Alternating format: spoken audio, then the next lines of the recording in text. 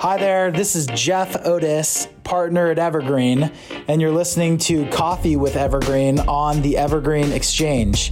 I hope you enjoy this 15-minute conversation between myself and Evergreen family office partner, Jeff Uhlberg. And as always, thanks for listening. Hey listener, this episode requires an extra disclosure.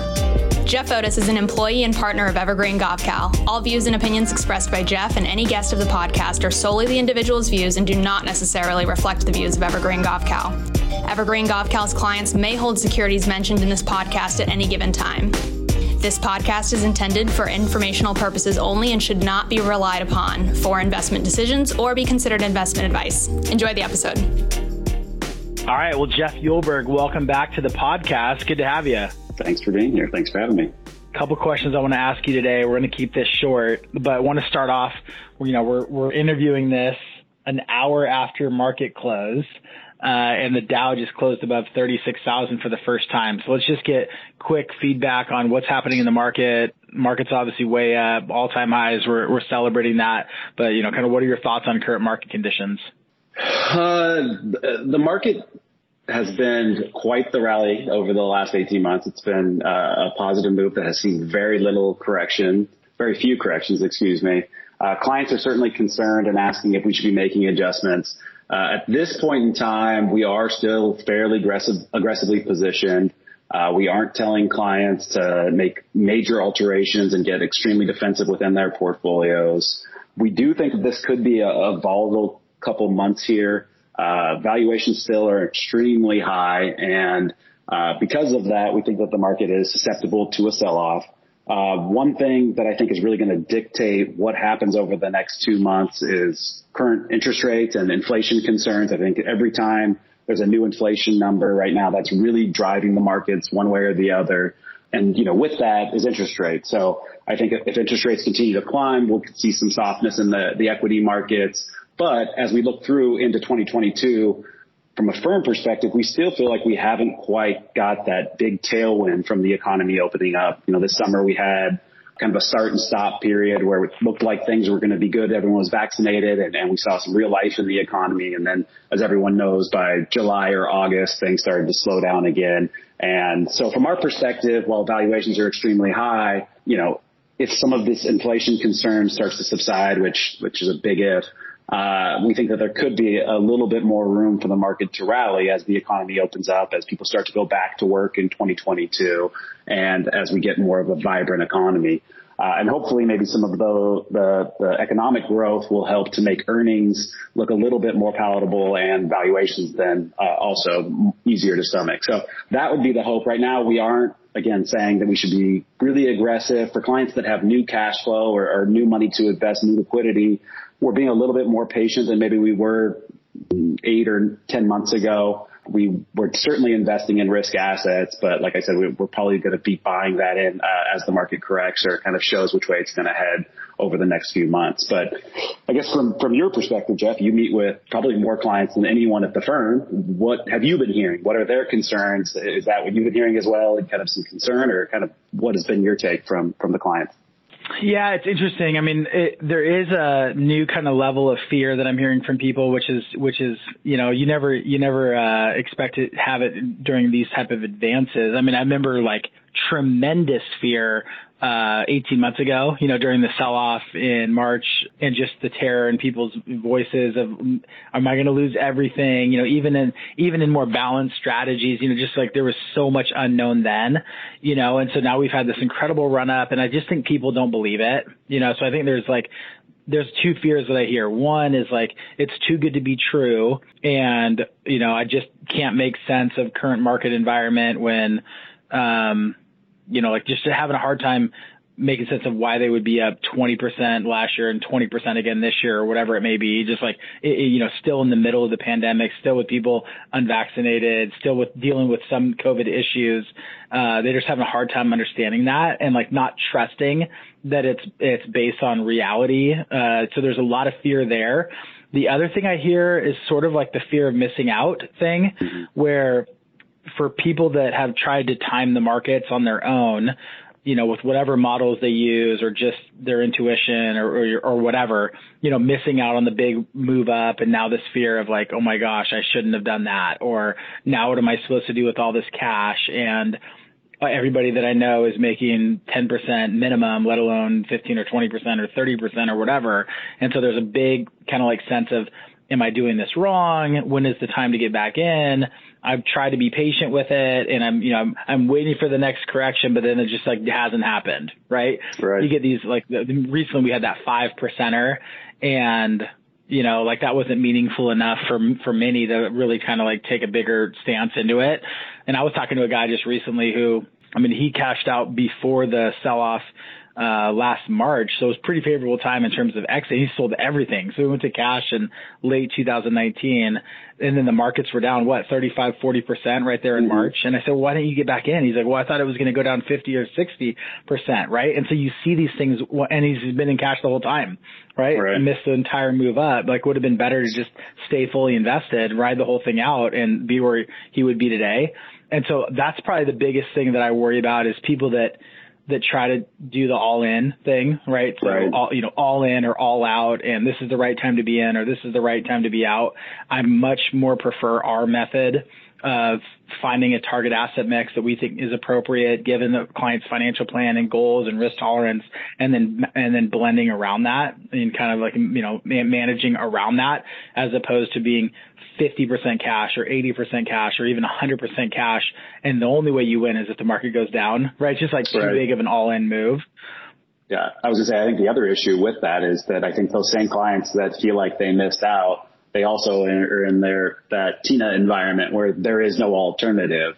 And so they want to get back in the market, but they're afraid to buy high quality debt in case interest rates move up and then they lose money that way. So I just think we're in that environment where if you have new liquidity or you've been out, dollar cost averaging into this market makes a lot of sense. I think there are some real good opportunities in international markets, especially emerging markets out of Asia. I think really present real good opportunities. If you look at the return perspective or the returns in those markets relative to the U.S., there's a huge disconnect, and there's going to be a reversion to the mean in that. And I think that what will happen is that you'll see underperformance in the coming years from the U.S., and those emerging markets will likely outperform and clear that or narrow that gap here in the coming months. So for those clients that are looking, well, where can I go? I think that is a good spot to start investing today.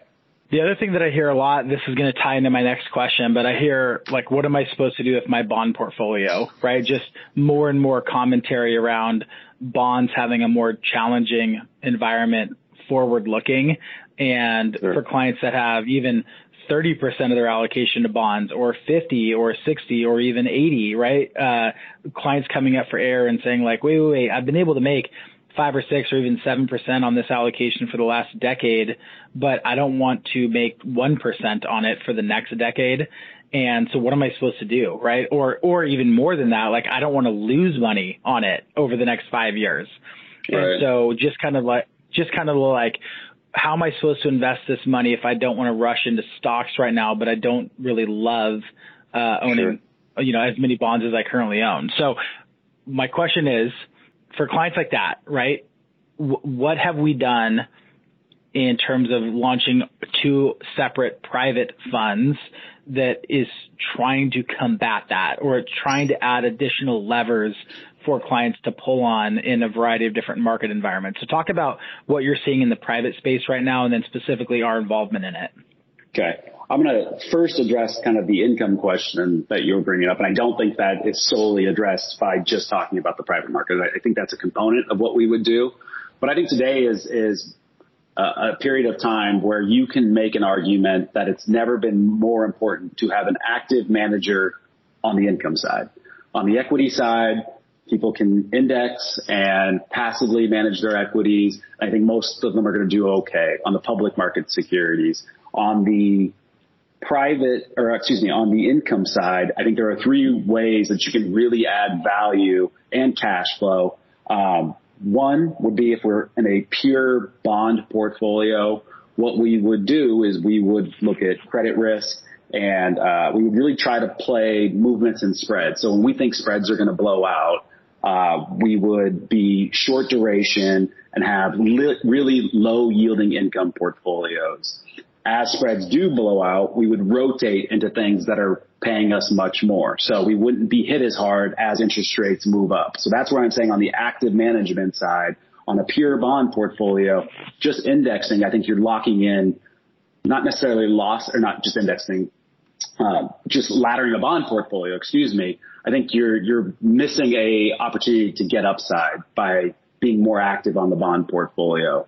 The thing that we did about 18 months ago and really in the middle of the pandemic is we basically lowered our bond allocation to one of the lowest levels we've ever had. And what we did is we increased our allocation to equity income names, dividend paying stocks, master limited partnerships that pay distributions, companies that are more cyclical that will do well as the economy rallies, and they also pay a higher cash flow and they have more risk. So we realized that, but when bonds were where they were at the bottom of the pandemic, we thought that the risk reward was in our favor there.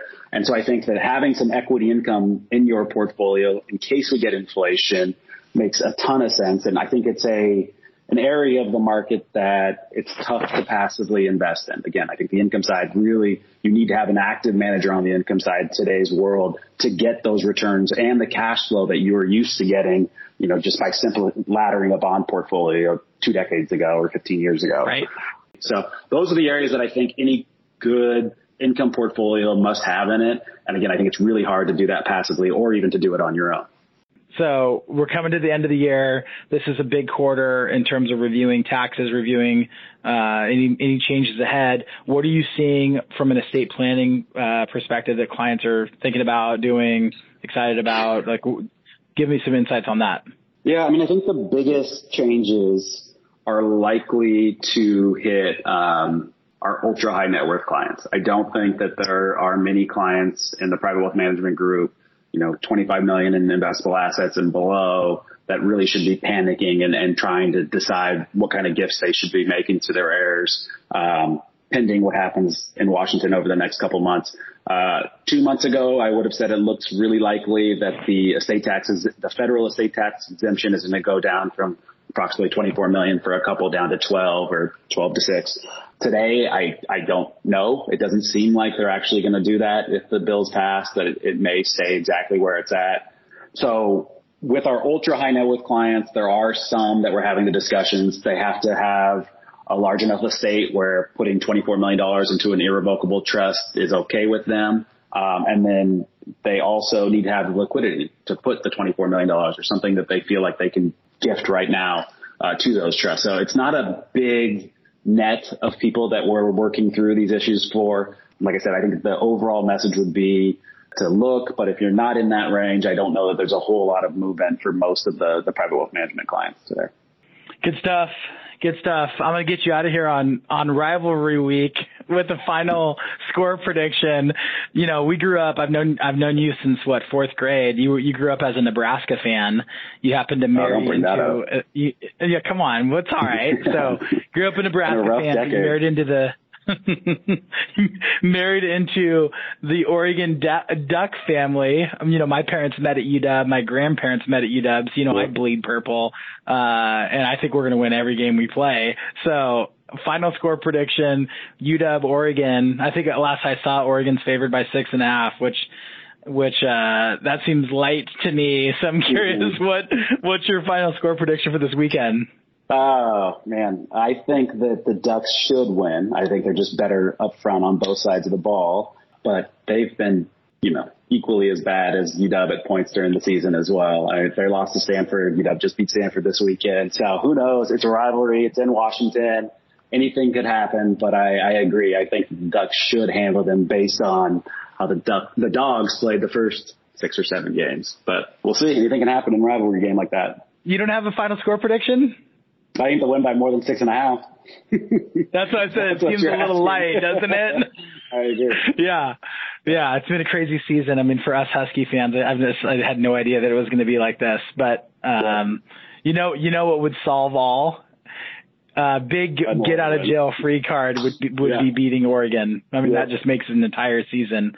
So I went to school down in Oregon. I played baseball at a small school down in Oregon for at least a year and a half or so, and ended up graduating there, George Fox University. And so all through college, I just got worn out by Duck fans because of being a Husky fan. And then they went on that epic, 15-year run of winning every single game until the 70-21 game down in Eugene a few years ago. But it's been a tough grind. But anyways, go Dogs. Go Dogs. Let's get it done.